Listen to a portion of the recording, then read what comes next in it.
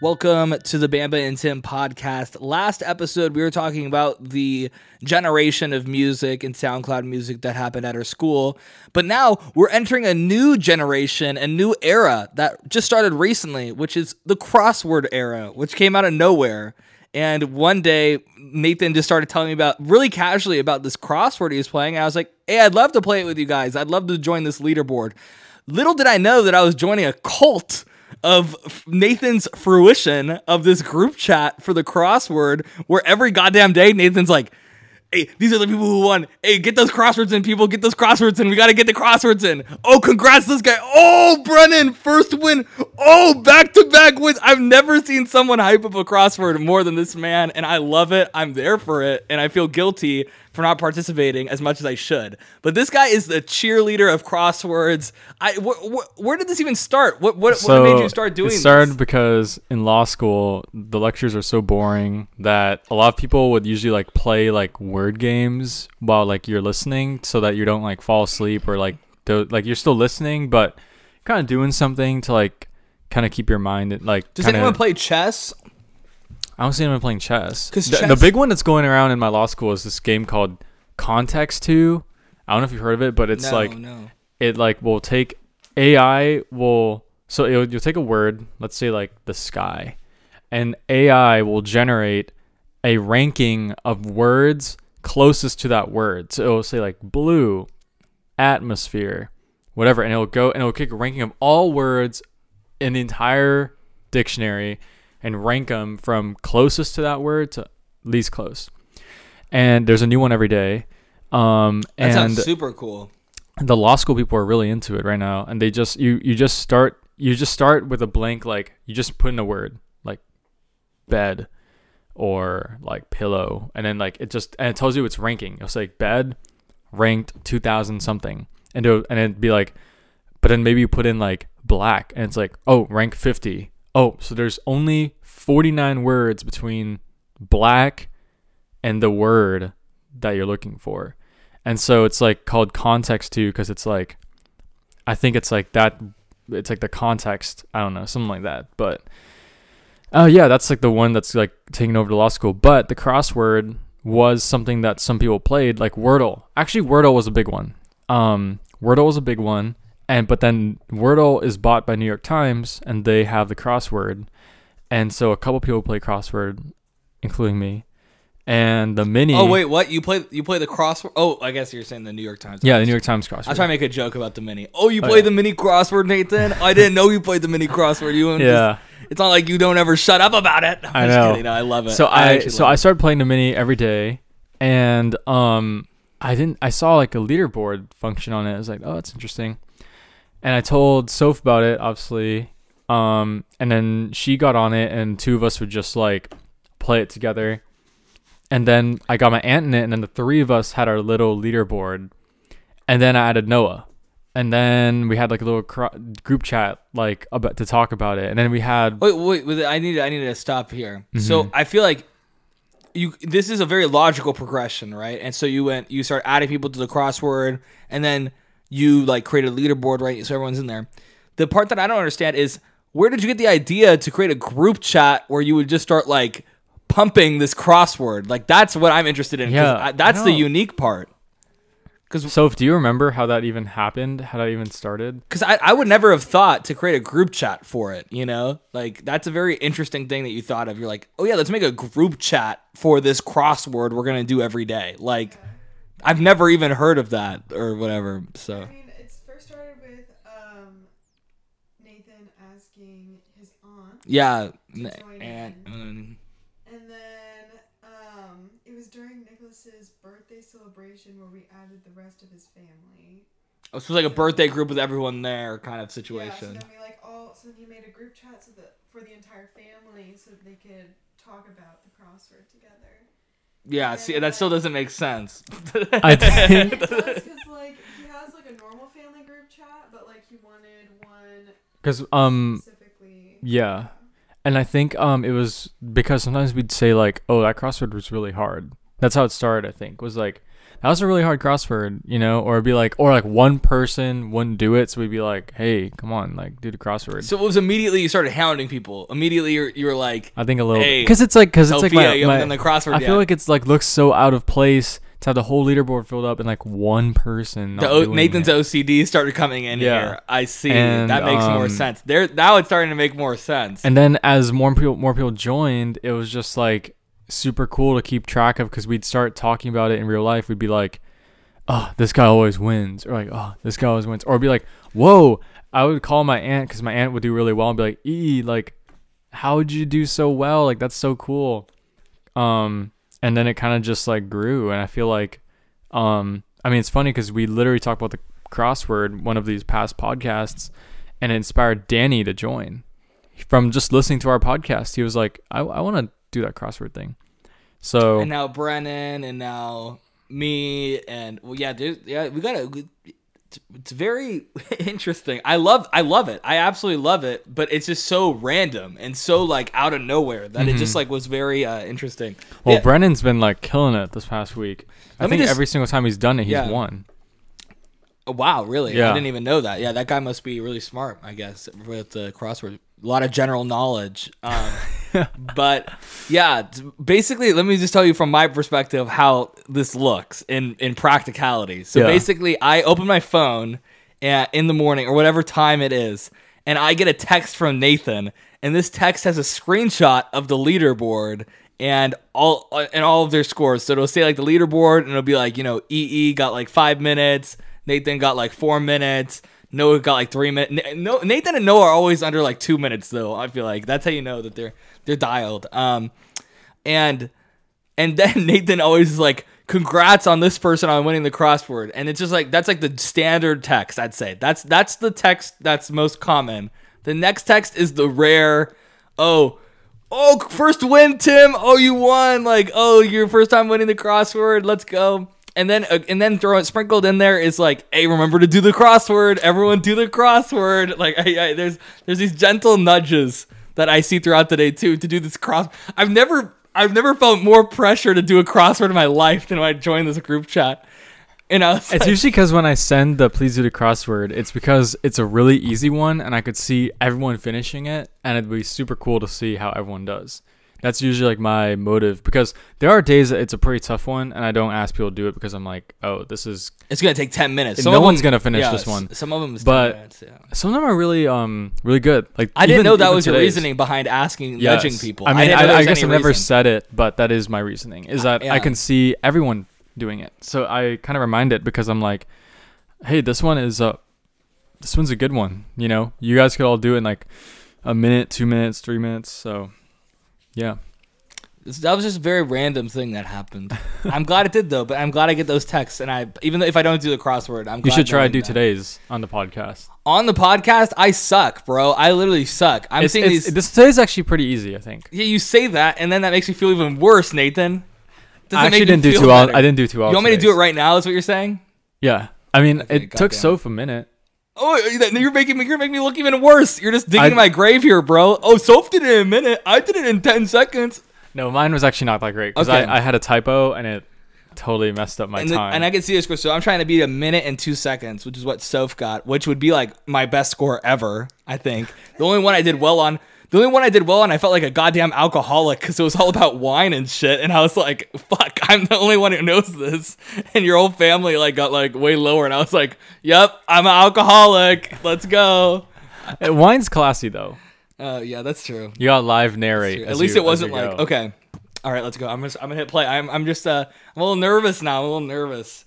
I'll pull it up too on mine, so I could look at it while you go. Okay. All right, we're gonna start. All right, let's go.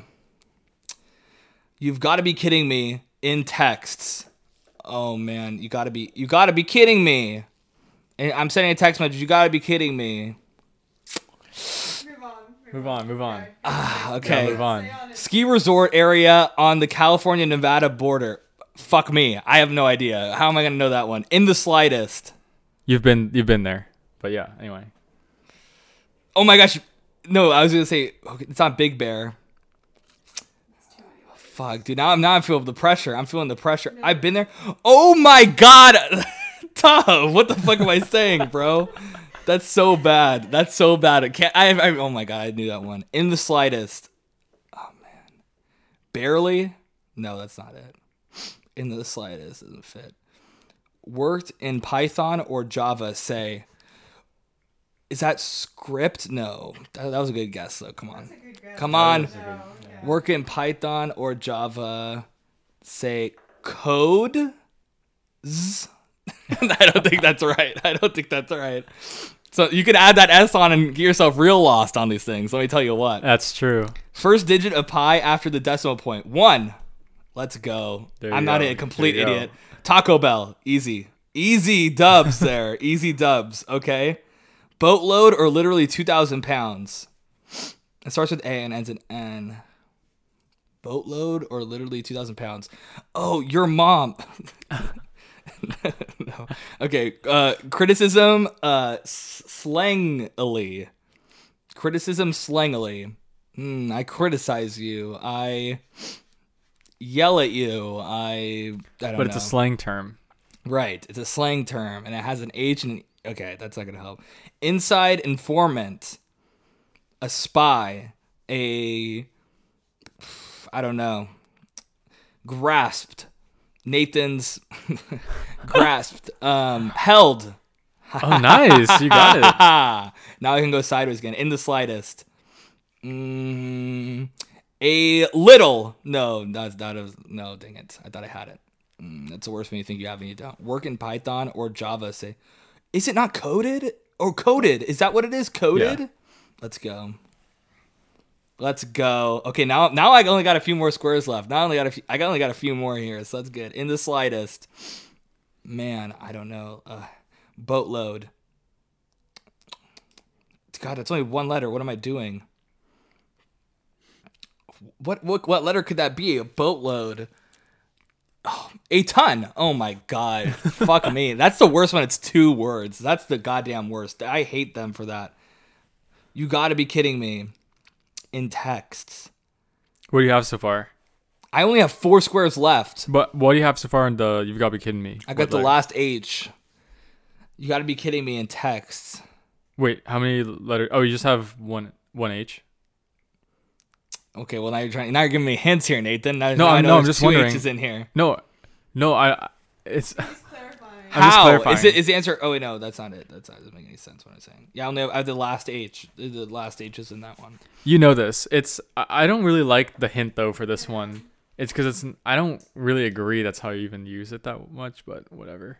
Yeah, I mean I think it follows after that phrase. Like, you gotta be kidding me. Okay, you just gave it to me. Thank you. Oh, what is it? It's EHH. No, it's. Oh fuck! I thought that's what it was. Give it to you. You gotta be kidding me. That's what you said. I thought that's no, what but it was. it's a text phrase, so it's like Yeah, think about like LOL or right. I BRB. was thinking it was an abbreviation. It is like it is. Okay, well I have no idea. Let me see. It's criticism slangily. You notice too, but it's a little dated, I'd say. Criticism, and then this one is inside informant. A mole. That's mole, baby. SMH. Okay, I know that one easy now. And then criticism slangily. Shade. Boom. Okay, not Tail bad. top. Not bad. 4 minutes. My microphone cut out. Is that? Oh yeah. Don't worry. No, we're good. We're still recording. Yeah. 4 minutes, 19 seconds. I'm so good that I make the microphone shut off sometimes. But let's go. That's 420 for the boy. That he just was waiting to. Oh, it says 420 on the actual leaderboard. It Yeah, said yeah. 419 when I solved it. Oh, see, I was just waiting for the proper moment there. 420. Let's go. It feels good to finally do one again, you know. And I'm feeling the energy now. I'm gonna start feeling that group chat vibes again. I need to like. I feel like this one Brennan might get like 30 seconds, but we'll see. That's the thing about Brennan is he's been like killing it, like not just closely killing it, like crazy killing it. He'll be like way ahead of like second place. Yeah, it's like crazy. Yeah. I remember. I love Noah's text. You just see that Tim where Noah was like, "All right, kick him out. Okay, get him out of here." Yeah. And then Sophia said, "You're fired." Yeah, that was great. Yeah. Wow. I mean, you gotta do well, but not too well. You know what I'm saying? Like, Yeah, and definitely not on your first week of joining the group chat. Okay, like That's like. Oh, it's so funny.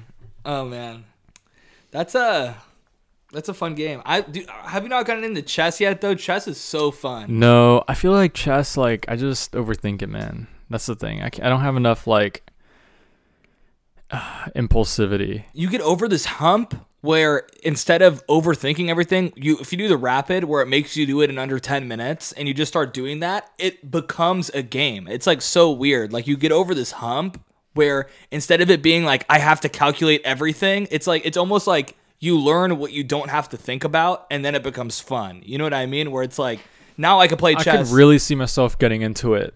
Like, yeah, Julian's super into it. Me and Julian play like constantly back and forth, like where we just have like, you know. how is games Julian? open. How is that guy? I just saw him this morning. We just golfed a round of golf this morning, and so Really? yeah, we had that. That was one of the reasons why my weekend was cramped too, is because I had that booked for like weeks, and then it like I never see that guy. yeah, ever. He like tells me that you haven't seen each other in a while, and so yeah, you guys definitely need to catch up. But yeah, he's doing good. He's now coworkers with Emily, obviously too. Yeah. And I see him like all the time because we have class together. So it's like, you know, we're always either golfing and then going to class or something. So I'm surprised he's not like going to the mountains and snowboarding all this. he does that almost every single weekend. But this weekend he said they couldn't because it was snowing. And so they don't have snow tires. And so while it's actually snowing, they can't go up. So they're going to go up next weekend for sure. The guy is doing he's doing really well. He's had some very fortunate luck recently. He won it big at a casino, which was pretty, oh my gosh, which was pretty nuts. It was on a bad luck thing where it's like basically a bad beat where you lose, like you basically have a really good hand and you lose, and then it's like a jackpot. And so he got like it wasn't even on the table. It was like the casino giving him money, and then they also give money to everyone at the table too. So it's like an insane jackpot. So how much did he win? He won. It was like 12 grand. Yeah, it was Julian like won 12 grand. Yeah, it was 12 grand. Yeah, and so yeah, he did that. He's like gonna put it into a car, and so he's like he's like doing that now. And Well, hopefully he doesn't get a gambling addiction. Oh my yeah, I was telling him the same thing. And so yeah, you gotta walk away after that. 'Cause, Like, don't sometimes even. They make you win, like they let you win something really big. So Yeah. that you basically commit your life to gambling. Yeah, it was like, yeah, that one I was definitely scared, and I had that conversation with Julian too, because I was like, dude, like you can't let that, you know, get to your head. They're like, because he even asked me for advice, and he was like, oh yeah, like what would you do with the money? And I was like, you just got to treat it like it's actual money. Don't treat it like it's fake play money. You know what I mean? Like, because it's real. And so that was my advice to him. And then A car would be good for him, though. I mean, that guy's car is literally like so sucky. So, that's a good investment. I thought the same thing. I told him that was great. And so so he's gonna get a car, and that's gonna be great. So he's doing that, and he won big. And that's such a big jackpot too, because it's not only you win like 12 grand, but everyone at the table gets 2 grand. So everyone wins. It's like just being at the table. And one guy there has been gambling. He's like a gambler, and he's been gambling for 30 years, Julian said. And I know I'm like stealing Julian's story here too. That's fine. I'm not going to see that guy for a while. Yeah. So. And so it's just such a good story. Like, you know what I mean? And so, he sat down at the table, and the guy said that he's been gambling for 30 years, and he's only sat at the table during a bad beat one other time than that time. And so everyone at the table is pumped, you know what I mean? Because it's like you win a shit ton, and then everyone at the table wins like 2 grand. So it's like everyone is hyped. And so he said it was like, yeah, so he did that. And so he's getting super into golf now too, like super into golf, which obviously I love because I'm super into golf. And yeah, so it's that's definitely been. Yeah, actually, speaking of golf, Sophia did not know that you were a baseball player your whole life until golf. Like we were talking about yesterday, and she was like, I was like, do you even know what sport Tim like actually did? And she was like, golf? And I'm like, nope. That's the reason why I love golf so much. It's because baseball, once you leave the sport, is literally dead to you. You literally can't do anything. You know what I mean? You can do slow pitch softball leagues. That's pretty much it. And that's still like, you know, there's like this age range where it's like from like 20 to 40, it's weird to be in a slow pitch softball league. And then once you're 30, 40 or whatever, it's like the dads kind of get into slow pitch softball. You know what I mean? Where it's not really like, I don't know. It's not really that obtainable to play baseball after you do it. And so And I honestly didn't even have any drive or intention of doing that. And so I quit baseball my junior year of high school, and then it wasn't until like a little over a year ago that I found golf, and I realized that, you know, and it's kind of nice too because it's like all the work I put in baseball isn't going to waste, it feels like too, because so much of I got such a head start in golf because of that reason. Well, I was trying to tell, I forgot the story and I wanted you to tell it, which was, she was like, why did you quit baseball? Oh, it's a long story. It's not really that long of a story, I guess, but it's more of just, it was a lot of reasons. I kind of gave her a little bit of the short and the long, mostly regarding like your pitching, but I couldn't remember the actual, like what it was called that you're going through with your pitching. So basically there was a number of factors. And so I would say the primary factor was what kind of made me like lose the love of the game of baseball, which was me getting the yips, which was absolutely terrible, which is the term that you're talking about. And it was a terrible case of the yips. I remember when it first, I think the origin of it was I was at some baseball game, and, you know, when you're playing, you have to warm up as a pitcher and then you go onto the mound. You don't just go straight onto the mound. And so we were at this tournament, and there was no place for the pitcher to warm up. Normally there's a dedicated like cage or a dedicated mound where the pitcher warms up, and we did not have access to that. And so I had to go and I had to throw a baseball kind of over where the crowd was. And behind the catcher, there was a group of people, not even that close, like 20, 30 feet back, like literally no problem. You know what I mean? Like I would just throw the ball and it would be like, I was a really good pitcher. I could literally, the pitching mound, it's like 90 feet or whatever, or to 60 feet at the time, maybe, I don't know. It was like in between 60 feet and 90 feet. And the catcher's there, and he has his glove out, and I could hit the dude's glove and inside the pocket of his glove every single time with my fastball, at least. You know, the curveball, maybe not so much. And another example is if I'm playing outfield or anything, I could throw the ball in. I always had like the best arm on the team. If I was playing shortstop, I can get a backhand off one foot, throw it straight into the glove of the first baseman. You know what I mean? Like throwing the ball was something I never even remembered that I knew how to do. Like it was something I've always known how to do, kind of, and it was always very easy for me, and it was always very second nature. It just was like throw the ball to that spot and I could do it, no problem. Yeah. And so then at this tournament, when I'm playing and I'm throwing the ball and it's behind these people, I think I remember this being the first moment where I felt that feeling of the yips because I didn't want to hit the people behind the catcher.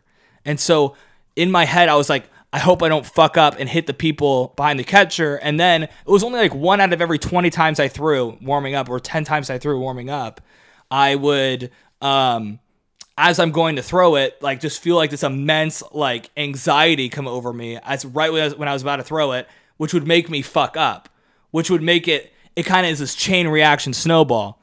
And I remember after that day, I didn't really think anything of it, and I didn't really, you know, it wasn't even a big deal, and I probably went on playing for another couple years, but over those couple years, it just slowly was there, and it started out being like once every like 50 throws, once every like 100 throws, that feeling would come back, and then it just starts like slowly creeping up, and it got so bad to the point where it was probably like at its worst was my junior year of high school, and it would be like once out of like every like maybe every 2 or every 3 throws, I would literally like throw it on the ground, or I'd throw it like way over the guy's head, and the guy I was playing catch with would have to like run back and get the ball.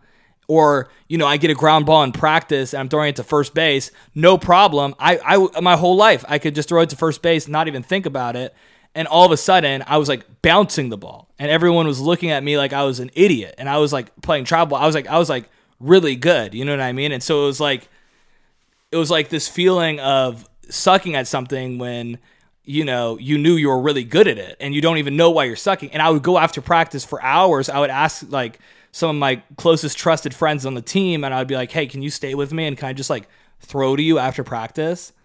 Or I'd go home and try to work on it with my dad. And it was like for like the whole year, I just kept trying to shake the yips. You know what I mean?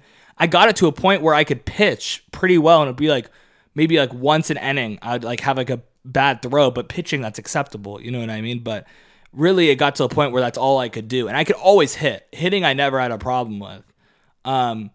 But pitching or throwing the ball when I was playing a field position was always it's also a different arm slot. Or catching. When I was catching, it got to a point where if I throw it back to a pitcher, it would be like I'd fuck up. And it got to the point, and then so that was really I was working through that, and I think what pushed me to the edge of quitting was that I turned 16, I started driving, I got a job, you know what I mean? I didn't get a job until after I quit, but I really wanted a job, you know what I mean? I really wanted to make money.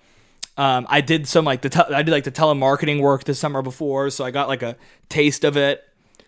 I met Emily, so there was like a ton of different factors that I was just like, I'm fucking done with it. You know what I mean? It was like a tipping point, you know? And the season was coming up, and I knew that I was going to get benched because it was the right call. I sucked. I went from like one of the best players on the team to now like a liability, you know? And it's like, it's such a weird thing. So I knew that I was going to get benched, rightfully so. And I was just done with it. So, yeah. Yeah, I like didn't even know that was like something that happened to pitchers, but when you explain it, it makes sense because you never had to think about it, and then now you're thinking about it, but just thinking about it, that can be all it takes. Because it's such a, I mean, you know, baseball, it's like just the throwing part of it is like most of the sport, I feel like. So it's just like hitting that target with such accuracy. I feel like it started out based in reality too, where it was like, oh, the reason is I'm afraid of hitting those people. You know what I mean? And it was kind of like that feeling, and then that probably developed into like the reason was I'm afraid to fuck up, and there was some reasoning behind it. But it got to the point where it wasn't even that, because it happened so frequently that it just became like a part of my game. You know what I mean? Where it was like almost like there was no reasoning behind it. Like I didn't even mentally know the reason why it was happening. You know what I mean? Like there was no logic to it. It just was there. You know what I mean?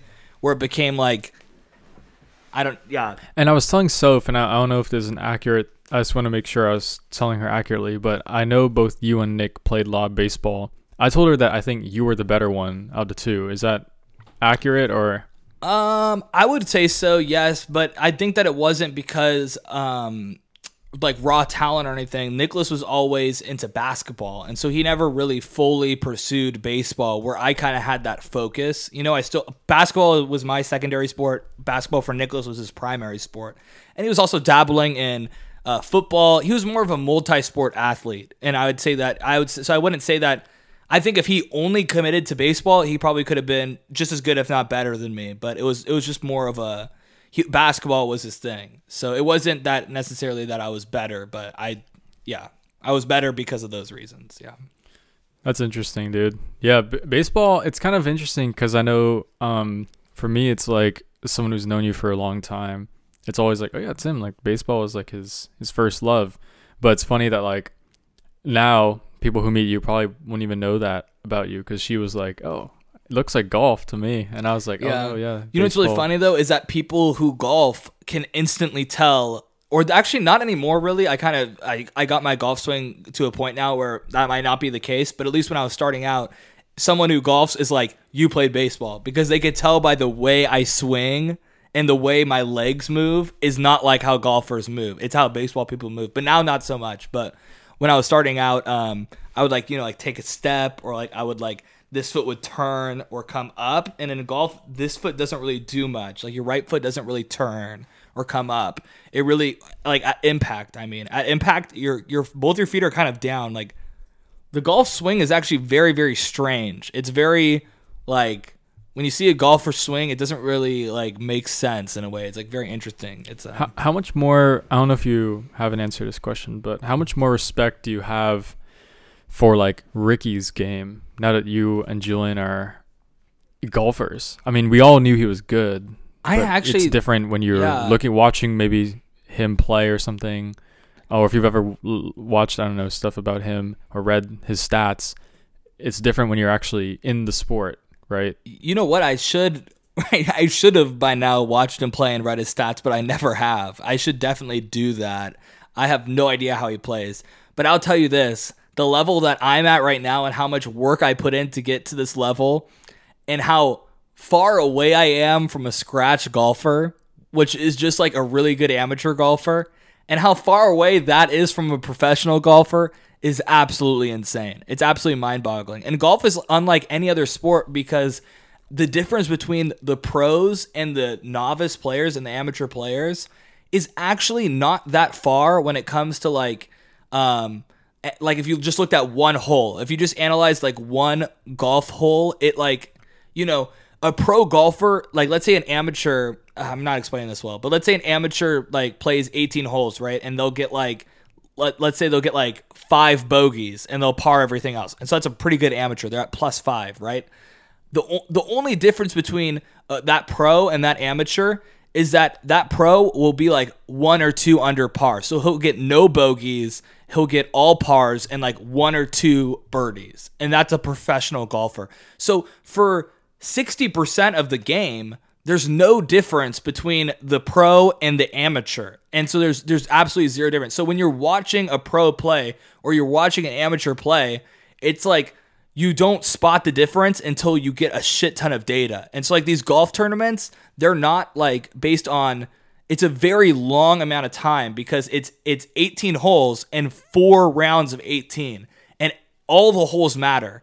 And you could fuck up one hole and you're done. You know what I mean? It's not about scoring. It's not about amazing shots. It's about not fucking consistency. up. It's literally just about, it's not even, yeah, it's about consistency, but more importantly, not fucking up like that bad and recovering when you do. So basically the pros are able to keep their composure for a longer amount of time. It's all mental, dude. It's like the amateurs. most mental sport I've ever like even tried to attempt. Like it's so mental. It's like and I've never, in other sports they say like, oh, baseball it's all mental. Oh, basketball it's all mental. And you kind of like play it and you understand that to a certain extent, but I feel like in golf it's so much easier to understand. It's like you play golf and you play golf just for like a few weeks and you're like, man, this is a mental game because it's like you can hit it well.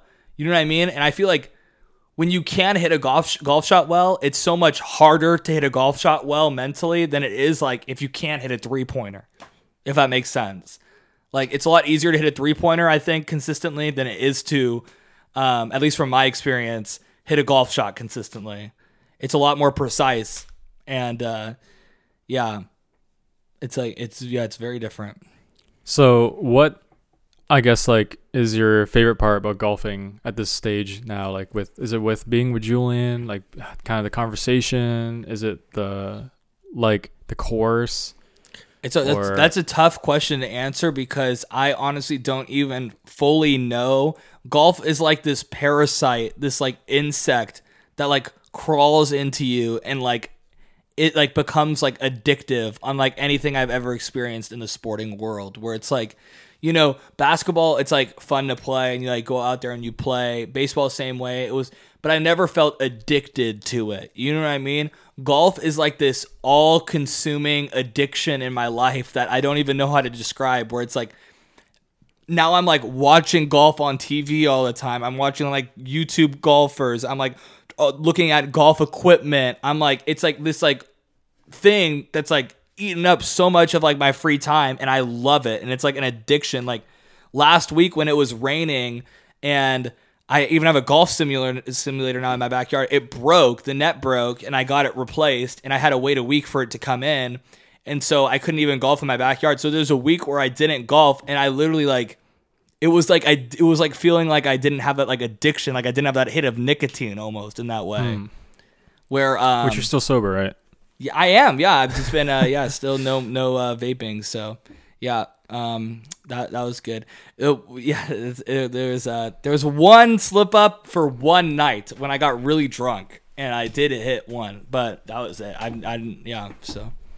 It's not bad. It's not bad. And it was like I was really drunk. Do you feel like Julian would describe golf the same way? Yes, dude. Because it seems like he's pretty addicted to snowboarding. He is addicted to snowboarding. But Julian, I could tell he's addicted to golf because he doesn't even have that good of a time doing it. But so he's definitely addicted because this guy is the most angry golfer. He's self-aware, but he's very, very angry. And 'cause it's that competitive. person in him. It's is competitive, and he doesn't understand yet that golf is not about hitting every shot perfectly. It's about limiting fuck ups, mentally being strong, and like it's about like the prep you put in. You know what I mean? It's not about like he just needs to understand that, and he thinks today there's a perfect example. He had a 10-foot putt, and he was getting really, really pissed off towards the end of the game, and I thought he was playing better than I've ever seen him play. And so from my perspective, I was like, he's doing really well, but he gets pissed off, and so he had a 10-foot putt, and I said, Julian, what percent of the time would be acceptable for you to make this putt? And Julian said, what do you mean? Of course, every time, 100%. I need to make this putt every time, 100%. And I said, I literally says verbatim too. I said, Julian, you're fucking delusional. I said, you literally, that's the reason why you're so pissed off. I said, PGA players, professional golfers, make that putt 40% of the time. And his mind was like blown today. Because his expectations were that far off. Because he thought that he was supposed to make that putt 100% of the time. And professional golfers make it 40% of the time. So that's how much, but he still comes back and he still spends a shit ton of money on golf. And he still like, is like hounding me like, when are you golfing? When are you golfing? Oh, let's golf. Like, and I love that. And it's, and so that's crazy. So do you see that in Danny too? Because I know that's another guy who I don't golfs. see that in Danny. Danny is not addicted, I would say. But he seems to have fun. Danny seems to have fun. I don't think he actually cares about golf that much. I think he likes being there. He likes hanging out. He likes driving the golf cart a lot. That he loves driving the golf cart. But I have yet to see that Danny's like, let's go to the range, or like he never goes to the range on his own, or he never like, really wants to like just be doing it all the time. How often do you and Danny golf? Is it we haven't golfed recently because once in a while kind of thing? Once in a while. I golfed with him a couple months ago. I know he wants to like schedule something, and we would do like one of the around in Riverside. He has like that course in his head kind of that he wants us all to go to with one of his buddies who's super cool. Anthony, I think his name is, his friend. And yeah, Danny is I think that, he still has a chance to get addicted, but I haven't seen that real addiction from him, I'd say. I don't know. But maybe he is and I just don't know, but yeah. Yeah, I golf is such a like interesting thing because I feel like everyone who's outside of the cult, it's like K-pop maybe a little bit. Everyone who's outside of the cult, yeah. We're just, standing here in puzzlement of what you guys are doing. Like, why, like, I mean, like I mentioned this in the podcast before, but talking to Sophia's dad, I mean, that guy's also not in the cult. He's like, I don't get it. Yeah, he's like, I mean, he's tried it. And I remember I grew up because my uncle, you've seen him, the guy was really quiet. He and actually all my mom's brothers love golf. All three of her brothers are golfers. I mean, not like golfers, but they do it like for fun.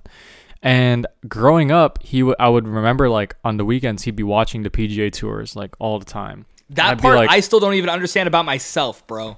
That part I can see why I look fucking crazy. Well, that's the thing is I was like, and my uncle, one thing, he's a guy who made me love basketball. So I was so confused because here's basketball, such a fast-paced, new play every 24 seconds. Like high scoring game. And then the other sport he loves is the exact opposite, where I'm like, dude, like, why are we watching this crap? It's so boring. You know what I'm saying? And like, he would like go golfing and stuff. And I'd like never understood it. And I feel like now it's like you're telling me about you and Danny and Julian golfing. And it's like this weird thing where I'm like looking from the outside in and I'm like, what is this thing like because we all have seen the game, we've all watched it on TV, but it takes a certain kind of person to be like, that sport is so incredible. Here's the thing about watching golf, and watching golf does not translate anything at all because it doesn't make any fucking sense, dude. Like, I understand that 100%. If you don't, you 100% cannot watch golf unless you play golf. The only reason I enjoy watching golf is because I understand how hard it is to do what they're doing. And I've been in the situations they've been in before. And so when I see them execute it perfectly, it's extremely satisfying, And so That's the only reason. And so sometimes I'm watching golf and I'm like, what the fuck am I watching right now? I watch like 2 hours of golf and I'm just like, why am I so entranced by watching this? It's like a spell that's like cast upon you. It doesn't even make sense. Yeah. The closest thing in my life from an athletic standpoint I can relate to that is cross country, because it is the most boring sport to watch. They play like, there's a reason why in the Olympics they cut to it like for 30 seconds right before an ad break, and they don't come back to it for another 20 minutes because it's like the marathon people, and it's like just I know exactly it's the same what you shot, mean. and then here we have the long distance people, and it's just them like running, and it's like, and we'll be right back for an ad break. Next we got, let's just you know what's even more interesting, this watching the sprinters warming up and stretching. Let's just cut to that shot, because that's even more interesting than these lame long distance runners. But when I watch them, and you know, it's fascinating to me because I understand. I mean, I feel like running is a very mental sport because there's no technique to it. I mean, there is technically, but even a lot of the best runners in history had terrible running technique and terrible shoes and all that stuff. A lot of it is mental, because it's like, how far can you push yourself past that pain limit and keep yourself in the torture box to the very end of the race. And when people be running, it looks really boring on TV because their faces are stoic, their chin is up, their arms are just moving like just parallel to their bodies, their chest is out, and their legs are just in this cycle. It looks like they're spinning, and people are just like, okay, like, look at them, looks like they're just running. But to me, I look at their pace and I look at how many miles they've gone, and I know when I was being there, and them having a perfect running form, and each mile it gets harder and harder to keep that form, keep your back straight, keep your chest out. Like, it's so much mental fortitude to keep that stoic expression. And if you never ran before, there's a 0% chance you'll never see you it. get You any just, appreciation. You just see a blank expression of these people, and it's like, oh, look at them. They don't even look like they're trying. You know what I'm saying? But that's the point, is they're so good at what they do that they're not even breaking like any character like running, because everyone in their shoes would be hunched over, ragged breathing, like arms flailing. You'd be like yelling or something, but them, they're just like composed. And so I feel like that's the closest thing I could kind of relate to with golf, is like you explained that and me being like not understanding at all. To me, it just looks like the most boring thing ever. I will say this too, is that you see the professional golf and it looks very boring because they're very, very talented at what they do. They make golf look boring. But when you go out there, your experience is not going to be anything like what you see on TV whatsoever, because your experience when you start out is going to be struggle. It's literally going to be 90% struggle, but you're going to get that one shot that you're just going to you're gonna think, because you have to mentally just think exactly what you're gonna do. You pull out the club, you feel very confident, you have the ball there, you're like getting yourself in the right headspace. You take it back, you swing it, and you do exactly what you were trying to do, and you put the ball close to the hole, and you sink the putt. And that feeling is the best feeling in the entire world. And so that's like what you're chasing. The pros are already there, so they're already doing it. So when you're watching them, it's more of an appreciation of that process. But like, it's such a personal journey. Golf is such like a personal, like, I don't know, like improvement. It's such like a direct thing. Like, you could just go and practice and you get instant feedback of what you're doing wrong, of what you're doing. It's very satisfying, I think, also to take a tiny ball and hit it like 3 football fields and have some control over where it's going. You know what I mean? Like, that's a very, And the things around golf are almost like how I would describe like going to like Nintendo World at Universal, where like all the merchandise is very like well done and it makes you want to buy it. You know what I mean? Where it's like, or almost like Harry Potter or anything like where the merchandise is done very well, where it's like, you have like these golf balls, and these golf balls are like very satisfyingly like new. And so you have like a brand new golf ball and you set it down, and then you have your club, and your club is like a very unique thing. Like, it almost has like its own personality, and each club has its own, like, you're using them so often that you kind of like know them, you know what they do, you know what your swing does. It's like you have like a relationship. Kind of reminds me of like even like your bat in baseball. Bat in baseball, but it's so much more satisfying than a bat in baseball, because a bat in baseball, it does like one thing, and it's like, you do the same thing every time. Where like a golf bag is a lot more satisfying in my opinion, because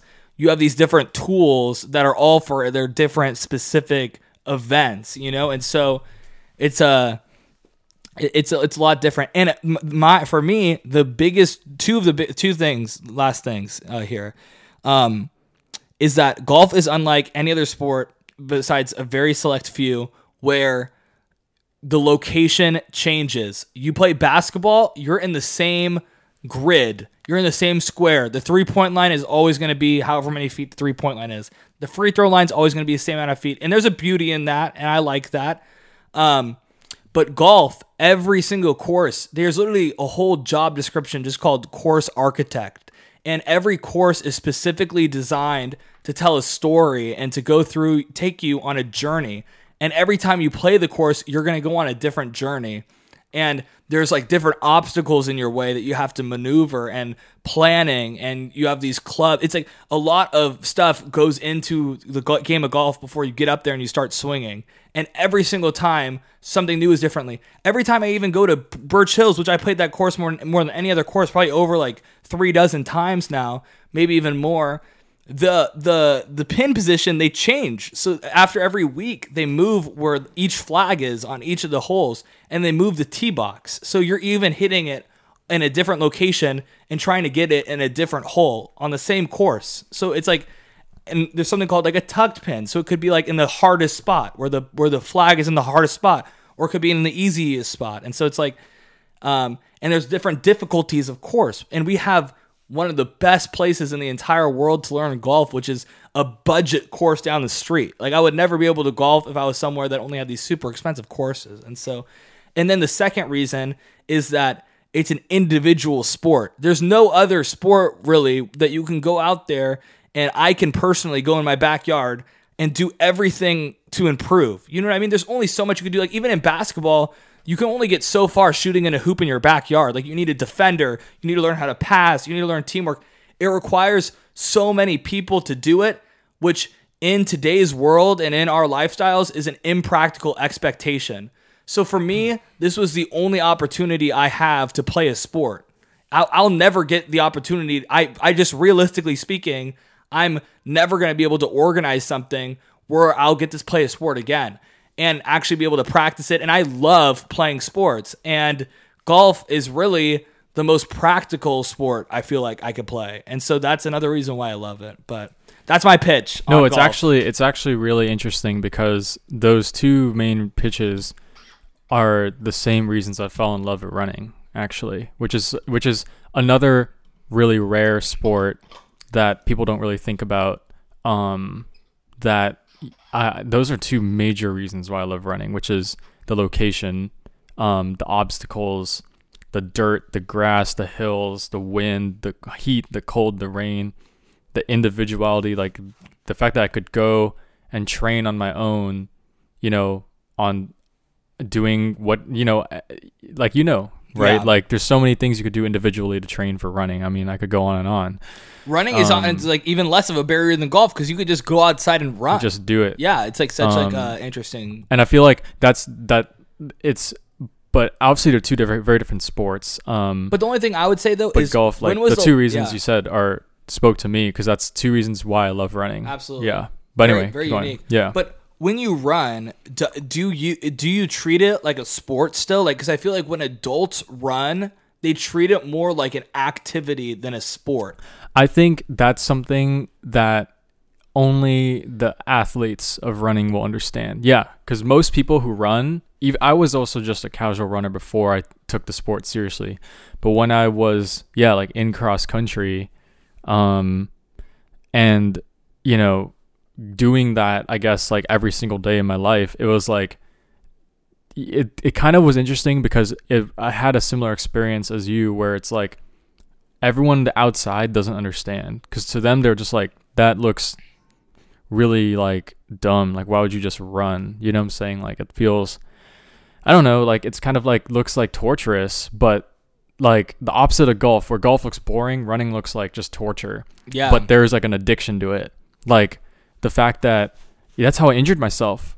All my injuries were due to overwork, because I just wanted to run. And every time there's an opportunity to push myself and do one more mile, I wanted to take it. And it's like an addiction. The one thing that I feel like sucks about running that golf doesn't have is that running, because of the nature of the sport, you can only really do it for like so little, and most people get injured. Running often kills you before you get to kill it. You know what I'm saying? Like people like David Goggins. David Goggins is very like blessed because he's an ultra marathon runner, and he like has everything that every competitive runner has felt. Like David Goggins, like that drive to wake up every morning, do it, and like push yourself. All of us felt that. But what he doesn't say is that he's got the genes of a god, because most of us got injured. I mean, all my friends like Ethan or Timo or like Caden, who ran for D1 schools. Ethan is a friend of the show. Yeah, Ethan's been on the show, and they've all been injured. They've all like had crazy injuries that have like sidelined them for like months. And it's just part of the sport, like, because your body, it's really hard to like run like 8 miles, 10 miles, 13, 20 miles a day, and like not that, like let that not have some kind of a physical toll on like your knee. I have like guys in like my Bible study group who were cross country runners, and now their like knees have to be replaced. Oh my God. Because you wore down your knee so quickly in your early years. Wow. And that is one thing that I feel like is a good thing that golf doesn't have, because running is like everything that you're saying about golf, I feel like is actually why I love running. But it's like the issue is running like will take like, you'll be kind of like sidelined from the sport pretty early. It's just, unless you have good genes like David Goggins, like most people who have the fortune, I guess the luck even of like being able to run consistently for years, they just have really good genetics. Like I remember when I was running in COVID, like my knees were already like starting to give out because I've just run for so many years, and I want to go back to it, but I have to go back to it as an activity, because competitive running is a whole different beast. Activity running, yeah, it has none of those like I think maybe the nature of it a little bit is, but you'll never really understand the mental part, because you'll just like take a break if you're tired or something. Yeah, exactly. But competitive running, it is like that. It's like every single time you run, you put on the shoes, it's different. And then, yeah, like you said, like going out there, like having a goal, accomplishing it, it's only up to you. It's like the best feeling in the world, like crossing that line faster than you've ever done before. But it, like, the one thing that sucks about running that golf doesn't have is the longevity. You can play golf till you're old, like old. That is dude. another reason to play golf. Is that's one of the reasons I wanted to play too. Is that I saw like all these old people playing golf, and I was like, and all these young people playing golf. So I was like, that's really special that you can literally like play a game your entire life. That's the sucky part about some sport, like football. You can't play football for like very long. You can't play football at all when you're an adult. You can't play football at all. If you all those talents you put in is like they weren't wasted, but you're never going to use them again. You know what I mean? And you're going to use like different aspects. Obviously, it teaches you. One of my mentors was really into motocross, and he did motocross from like age like 11 all the way till like 60. But he had a major back injury that took him out of it. Wow. And the thing is, like, motocross, it sucks because motocross is his love. That's his favorite thing to do. And he's like, in hindsight, I should have like, hung it up a lot earlier, which is why he got injured, because he went off a ramp, and he already broke his wrist so many times doing motocross, and his left wrist it takes a lot of power to hold on. It slipped out, and he just like fell on his back, and the muscles just like ripped. His whole like lats just like ripped out of his, and he like, it was like over a year of physical therapy.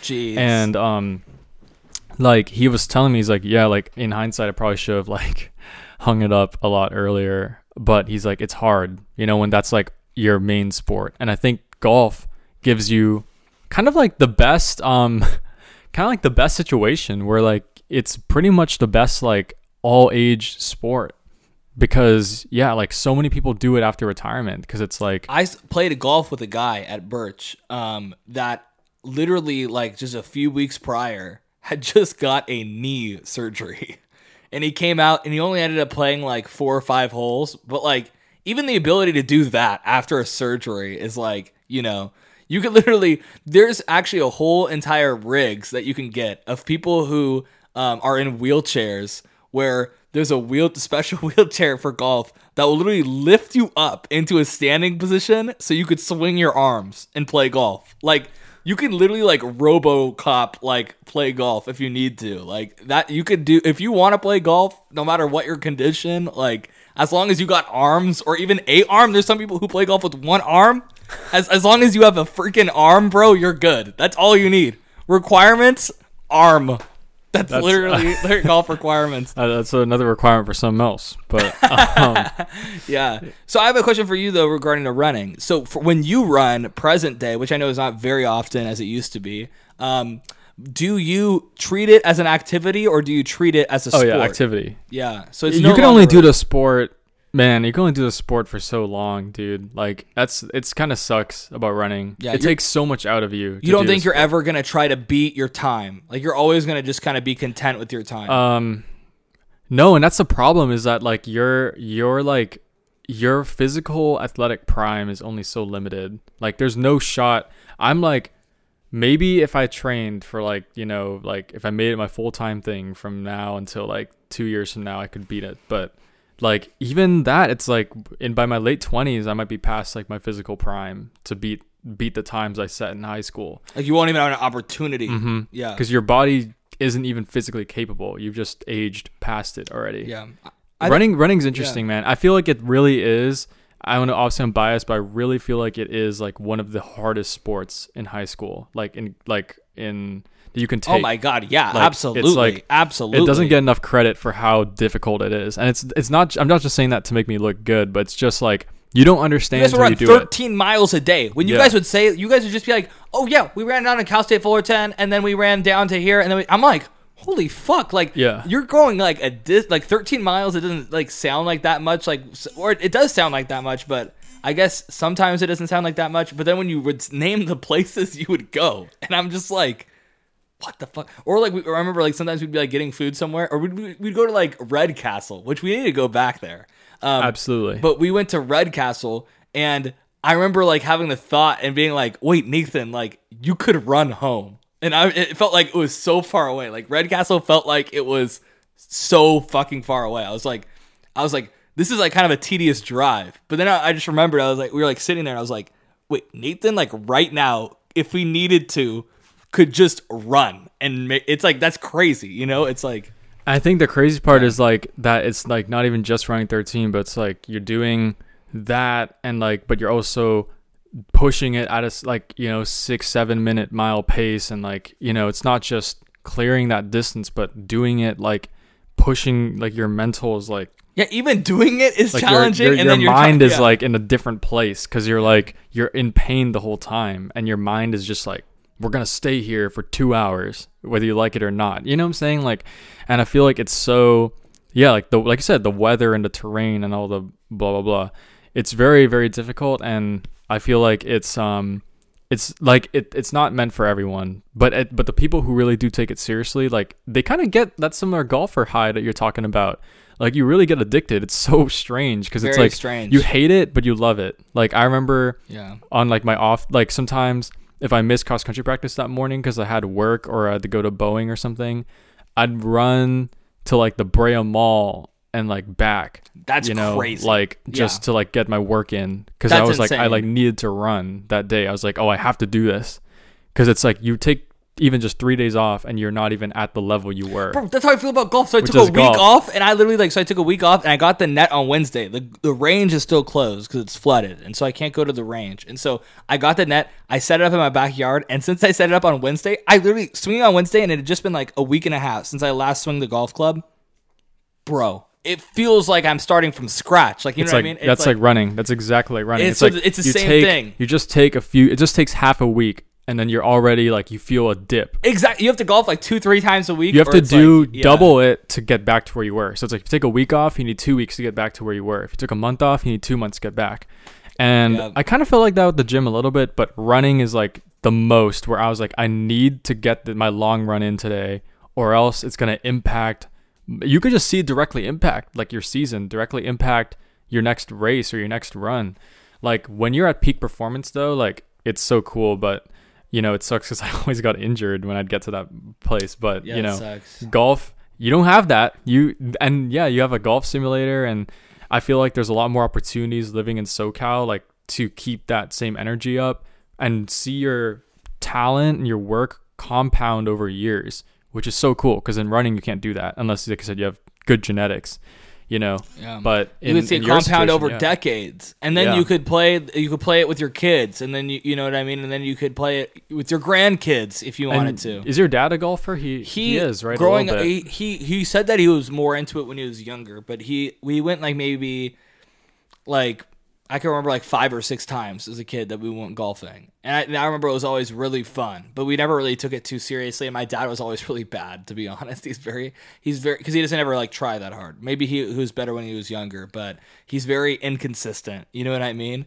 But he loves it nonetheless. You know what I mean? And he could hit it really hard, so that's really that's fun playing with him. So would you say of everyone you know, Julian is like the most into it besides yourself? I would say that Steve was more into it until he started working at Amazon, and he kind of doesn't have time for anything anymore. And so I haven't seen him in a while. Yeah, and so Steve was my guy he started when I started, and we kind of started together. And so we were golfing all the time, and he was just as addicted as me for like 8 months until he started working at Amazon, and then he kind of went MIA. Julian, it's been like, you know, 2 or 3 months or maybe 4 months. So we'll see, you know what I mean? So, but he has to keep it up, but he's a member at Birch now. So that's a step. That's crazy. And so would you say it's an expensive sport though? well, I mean, you tell me. So it's relatively, the way we golf here, we're spoiled because it's dead cheap here in right where we're at actually. Birch Hills is literally the cheapest you can go. So the membership costs $100 a year. So that's not bad, yeah. Not bad, $100 a year. And then you get half off range balls. And so if you want to go to the range and hit a bucket of balls, a large bucket's $5, a medium bucket's $4, and a small bucket's like $3.50. I get a medium bucket. So every time I go to the range, it costs me $4. And so Not bad. I mean, so it would be yeah. like, I guess it would be like, you know, $8 a week for the range. You know what I mean? And then if I went twice, but now I have the simulator, so I don't need to pay that anymore. I just do the range at my house. And then a round of golf, like, so the one we played today was like $30 because it was prime time morning weekend. During the week, like we're going to go after class next Thursday. That one is only $20. And so, yeah. And so it's probably like, that's like the cheapest it gets though. The normal courses, if you want to play a full 18 on the weekend, it starts the cheapest at like $70 for a round on the weekends for like Fullerton Golf Course. And if you want to play a nice course, it starts at like $120 to $130 on the weekends. And so that can really pile up. Luckily, we have a cheap ass course that's right down the street. So that makes it really easy. Is the equipment expensive, would you say?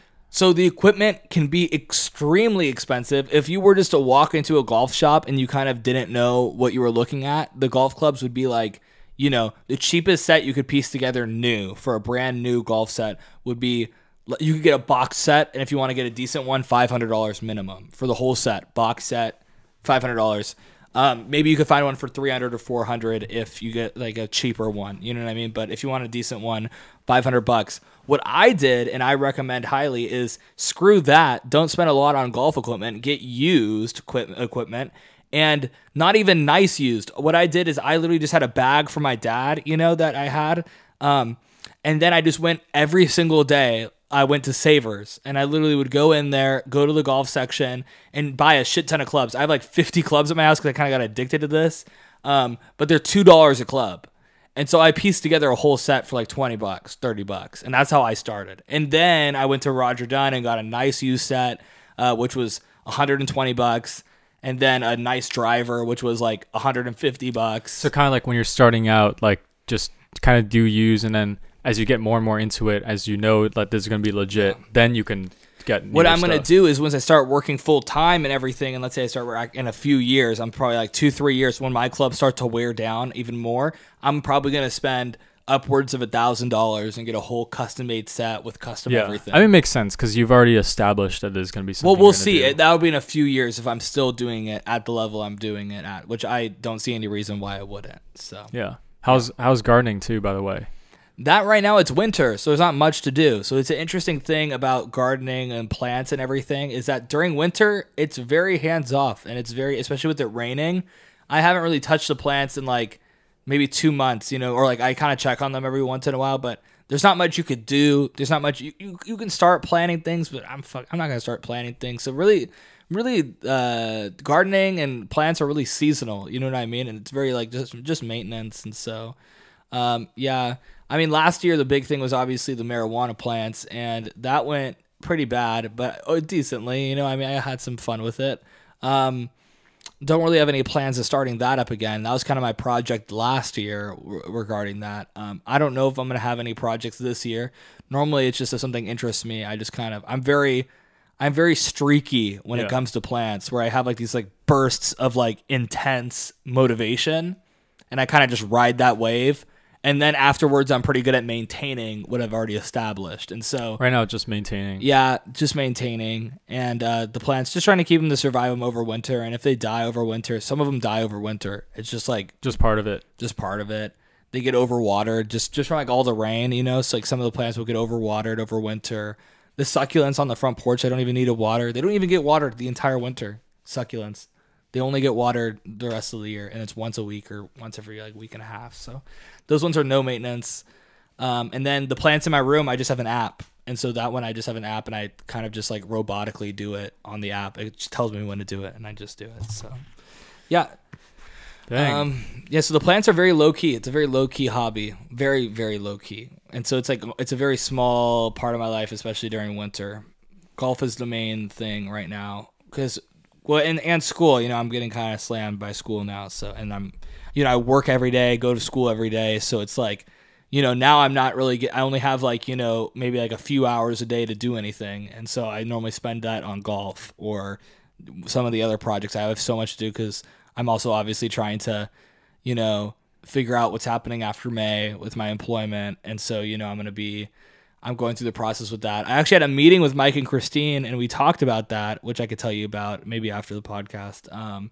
Which, I mean, we could say it but I mean, we don't have to talk about that right now. Which it went well. And so that's probably, but also I have some stuff I have to do before May. And so I'm just a lot going on, but yeah. Good to hear though. This one I feel like was a good Tim update. In this episode. It was the second half was a Tim. It started out with crossword, and then it was crossword/Tim update, wasn't it? Yeah. Yeah. And the good thing about golf is that I'm literally like inside all day. Where I'm at work and I'm inside, and then I go to school and I'm inside, and I just need to get outside. You know what I mean? And golf is that way to get outside. That's good though. I think it's good for your mental health. Get fresh air. Been out there. Be with my plants. I was never with my plants before. I had the simulator in my backyard, and then I'm like out there with the plants. But yeah. It's I'm definitely in grind mode. That's how it feels right now. Where like right now it's like I'm like really, really productive. We're like the summer, like now I'm out of the summer completely. And it feels like my week is like very, very productive, and I'm just like in grind mode. So that's how I feel. Good to hear, man. But also grind mode right now is great because I get to golf. So I'm looking back on this, Tim is gonna be like, "Fuck you, you were in golf mode." Because right now it feels like I'm in grind mode because I fill in all the empty space, which I actually have a lot of right now with golf. So just future Tim, I know that you're probably like, I wish I could golf like I used to. Yeah. But fuck you. I can golf a lot right now. All right. So yeah. All right. Any final words? Yeah, no. You should golf though. You should golf. I want to get you to golf. Okay.